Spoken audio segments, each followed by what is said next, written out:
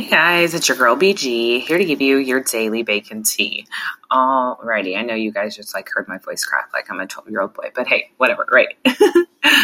I am going to give you a little baking tip. So this is something that I've been trying to work out and see what works better for me.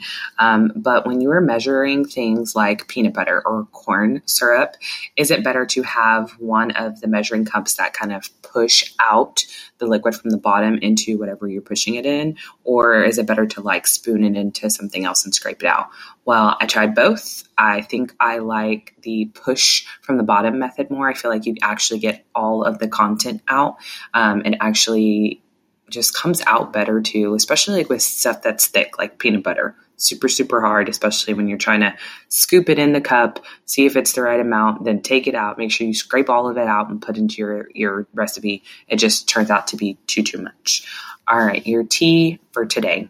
So I told you guys I have a guinea pig, and guinea pigs are social creatures. And so, they need to have a partner. So I have been thinking about getting my guinea pig a friend. Her name is Rio. So what kind of names do you think I can name my other guinea pig? It will be a girl because I cannot have guinea pig babies.